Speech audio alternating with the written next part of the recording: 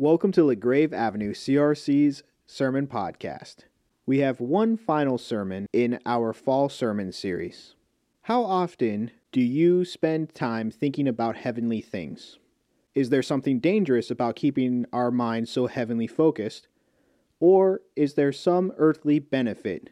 You're listening to Hometown Exiles, Called to His Eternal Glory by Reverend Peter Yonker. We come to the end of our Hometown Exiles series, and fittingly, for the very last sermon in this series, I'll read the very end of Peter's letter, his first letter. So that will be verses 8 through 14 of 1 Peter 5. And as often happened during this series, I will read this, and I will talk about this text of these verses. But the subject that these verses raise is something that goes throughout Peter's letter. So I will be referring to other passages in Peter as we go to elucidate this theme. As I read, I'm going to focus especially on verses 10 and 11, because in those verses, Peter lifts up for us a certain habit of mind that is held by hometown exiles. He tells us something that he wants hometown exiles to keep at the front of our mind, in the front of our imaginations, in the center of our heart, in verses 10 and 11. Listen. Be alert and of sober mind. Your enemy, the devil, prowls around like a roaring lion, looking for someone to devour. Resist him, standing firm in the faith, because you know that the family of believers throughout the world is undergoing the same kind of sufferings. And now here's verses 10 and 11. And the God of all grace, who called you to his eternal glory in Christ, after you suffered a little while, will himself restore you and make you strong, firm, and steadfast. To him be the power forever and ever. Amen. With the help of Silas, whom I regard as faithful brother, I've written you briefly, encouraging you to testify that this is the true grace of God. Stand fast in it. She who is in Babylon, that's Rome, she who is in Babylon, chosen together with you, sends you her greetings, and so does my son Mark. Greet one another with a kiss of love. This is the word of the Lord. So in verse 10 and 11, where does Peter direct our heart? Where does Peter direct our mind? He directs it to heaven. He directs it to the heavenly places. He directs us to the eternal glory that we have in Christ. The God of all grace, who has called you to his eternal glory in Christ, will, after you've suffered for a little while, restore you and make you strong, firm, and steadfast. He points our hearts, he points our minds, he points our imaginations in a heavenly direction. And that's something Peter does a lot. If you read through this letter, and if you've been listening carefully to this letter as I've read it throughout these last couple of months, you will hear that Peter often refers to heaven and to the second coming of Jesus. And let me just run through, I went through the book that I found at least 9 places where he's very explicit about referring to heaven or the second coming of Jesus. And I'll just a few of those times. First time he does it, chapter 1, verse 4, where he talks about that inheritance that can never perish, spoil, or fade, that is kept in heaven for us. And then in chapter 1, verse 7, he does it again. Your trials have come so that your faith may result in praise, glory, and honor when Christ is revealed. Okay, when Christ is revealed, that's referring to his return, his second coming. Chapter 1, verse 13. You are called to set your hope on the grace to be brought to you when Christ is revealed, second coming. Chapter 3, he points to the heavenly throne room of God, and he says this: Jesus has gone into heaven and is at God's right hand with angels, authorities, and power in submission to him. Points to the heavenly places. Finally, in chapter 4, he reminds the people in Asia Minor that all people of the world must give account to the one who will judge the living and the dead. If you read through 1 Peter, it's very clear that he walks around with this lively sense of the reality of heaven and the reality of Christ's return. And it's very clear that he wants us to walk around with a lively sense of heaven and the reality of Christ's return. He wants that reality to be part of our imaginative life. As we're living our days, as we're going about our daily lives, that's part of what helps us frame the way we look at our reality. That's what Peter wants. So the obvious question is that part of what frames our reality? Do you and I walk around with a lively sense and expectation of the return of Jesus Christ? Now, we believe in it, obviously. You profess that belief in it again today when you said the Apostles' Creed. I believe that he'll come again to judge the living and the dead. We believe it. But is it part of our imaginative life? As you're going about your daily business, do you think about it? Not really. If I can project a little, I certainly, and I'll admit this, don't wake up in the morning saying to myself, I wonder if Jesus will return today. I don't think that most of you do either. In my experience, based on conversation, based on my interactions with you and with other Christians, we think more about our retirement accounts than we do about his return. And there are good reasons for this, right? I don't want to sort of finger wag at you to start off the day. There's good reasons why we don't think of his second coming all the time. First of all, it's been a while. When 1 Peter was written, I've suggested a date of 64 AD. I could be wrong about that. Scholars disagree. But even if I'm off by a few years, it was only a few years after Jesus ascended into heaven and said, I'll be back. So it's understandable that those people should sort of be poised and ready for Christ to return. For us, it's been 2,000 years. We are slightly less poised. We're also not so focused on Christ's return and the reality of heaven because we've seen some people who are intensely focused on that, and sometimes those people do and say crazy things. People like Harold Camping. Do you know this name, Harold Camping? He is of our tribe. He left our tribe in 1988, but he was a Christian Reformed person. And he started a radio ministry, became very successful. I think it was called Family Christian Radio or something like that. It had over 100 stations nationwide. And at some point in that ministry, Harold got really into predicting when the second coming was going to happen, and he became extremely sure, and he preached with real passion and real conviction. And he was very compelling, obviously, because a lot of people believed him, that Jesus would return on May 21, 2011. There were billboards in town, if you remember, telling us about this back in 2011. And a lot of people gave a lot of money to Harold. A lot of people gave a good portion of their life savings to Harold. And then May 21 came and went, and Jesus did not return, and Harold died 2 years later, and a lot of people's lives were negatively impacted by Harold's obsession. So people like Harold Camping make us a little bit leery about thinking too much about the second coming. And finally, we don't think about the second coming so much because we got it pretty good right now. I could say that even in the middle of COVID. Compared to the rest of the world, and certainly compared to the sweep of history, we are prosperous and we are secure. And someone once said, and I think this someone was probably Richard Mouw, that when Christians are in dire straits, when we're really, really suffering, that's the time when we sing, "This world is not my home, I'm just passing through." But when we're prosperous, we like to switch over to, "This is my Father's world." We are in a secure place, so we don't think as much or long for the second coming. But that's too bad. Because not only does Peter call us, obviously, to think about it, not only does Peter call us to have a lively imagination of Christ's return, it would benefit us. It would be good for us spiritually if this was part of our imagination, if this was part of the way we construe the world every day. And I'd like to spend the rest of this sermon showing you how that's true. And let's start here. Thinking about heaven and having a lively sense of Christ's return will help us see past the noisy theater of the lion.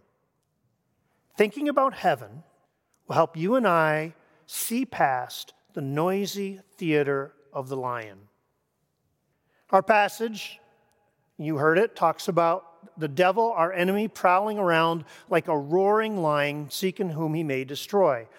That word roaring is a really interesting word, because I think that roar is a good description of one of the devil's main ways of getting to us and of intimidating us. Okay, the devil wants us to live in fear, and that roar is how he does it. The New Testament is very, very clear that the devil is an enemy, but he is a defeated enemy, right? Christ has died, Christ is risen, he's ascended to the right hand of God.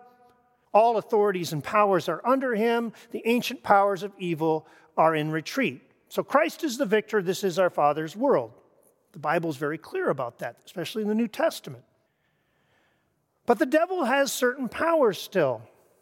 And one of those powers is intimidation. The devil wants us to live in fear and in anger. Because when we live in fear and anger, we are much more susceptible to various temptations. And the way the devil gets us to live in fear and anger is by roaring our problems at us. What the devil wants, what the evil one wants, is our problems, our worries, to be roaring in our ears all the time. He wants us to live at the level of our problems. So, for the church of Asia Minor, church to whom Peter was writing, that would be about the persecution they were starting to experience.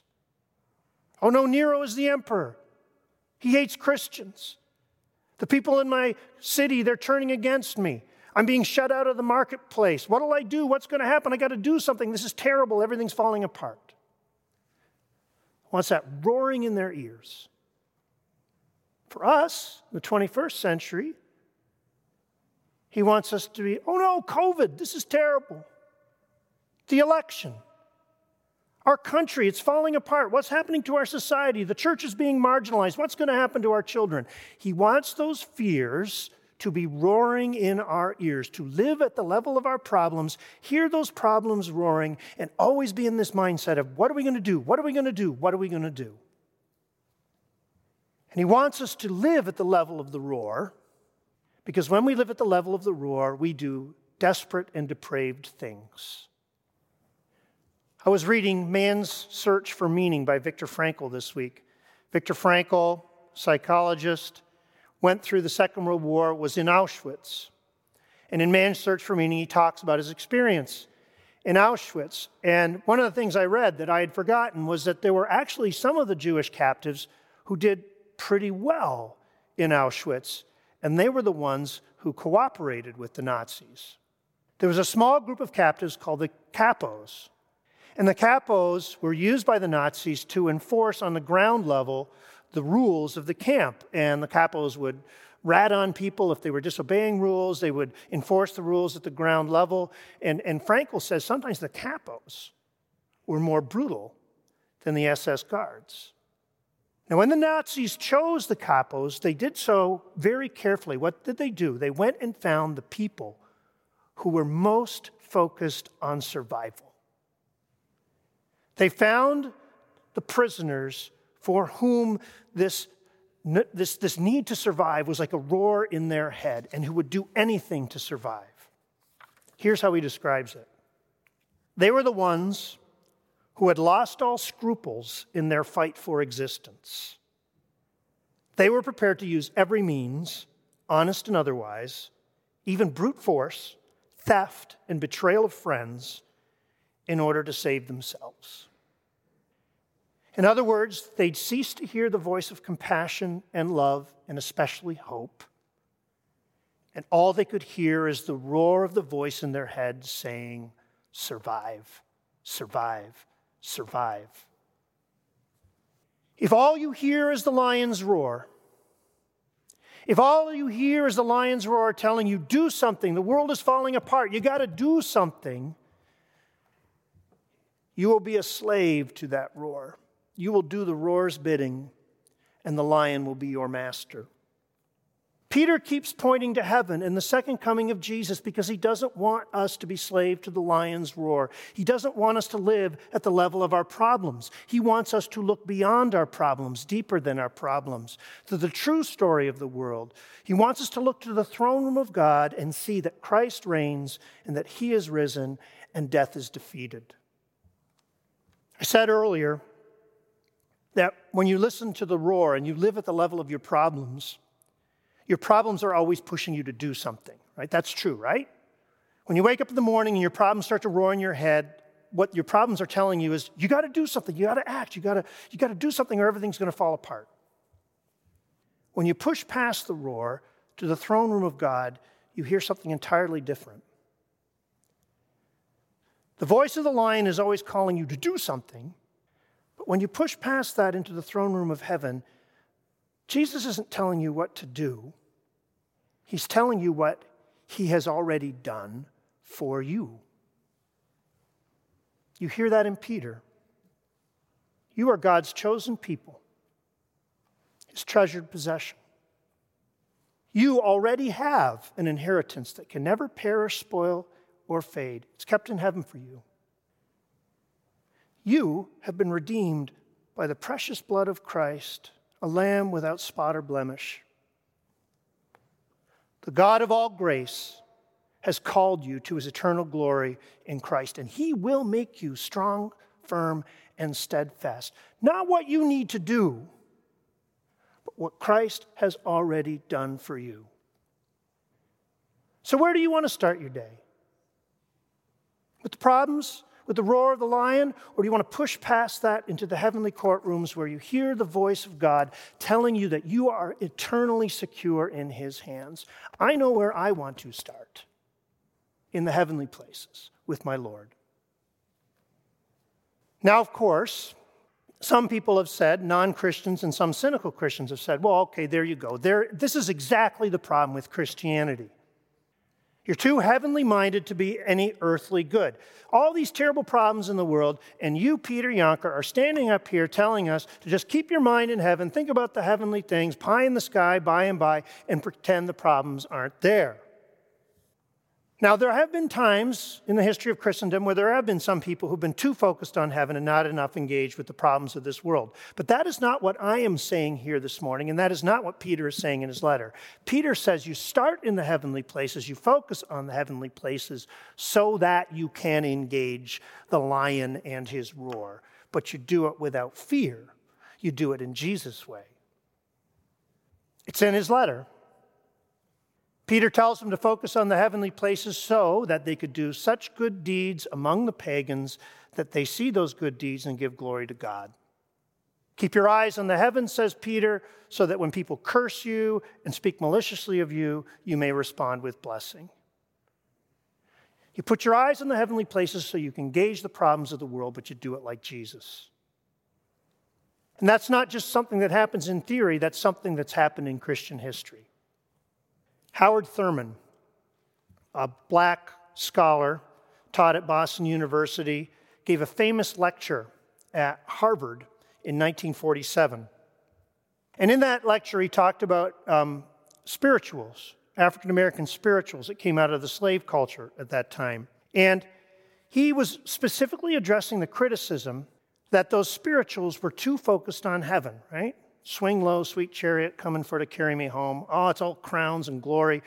And the criticism was that made the slaves passive. That all they thought about was the reward, so they didn't engage the evil that was around them.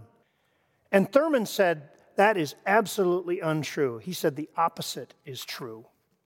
He said that those spirituals, with their focus on heaven and Christ's return, gave them courage because they knew there was a justice from a judge that they couldn't bring themselves. And it gave them hope when the circumstances around them, by human standards, seemed completely hopeless. Here's exactly what he said. These spirituals taught slaves how to ride high in life, to look squarely in the face of those facts that argue dramatically against all hope, and to use those facts as a raw material out of which they fashioned hope in their environment, with all that their environment, with all its cruelty, could not crush. This enabled them to reject annihilation and affirm a terrible right to live. It didn't make them passive. It made them fierce. And fierce like Jesus is fierce. It reminds me of something Martin Luther King said, someone else who was fierce like Jesus. So he said this when he accepted the Nobel Peace Prize. And the thing that he says is something that I think only a Christian who has his mind on heaven could say. This is what King said.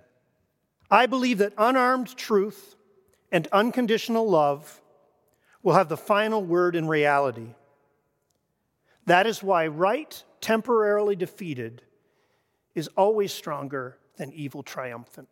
Of course, the Apostle Peter said it first when he said, "The God of all grace, who has called you to his eternal glory in Christ Jesus, after you've suffered a little while, will restore you, and he will make you strong, firm, and steadfast. To him be the power forever.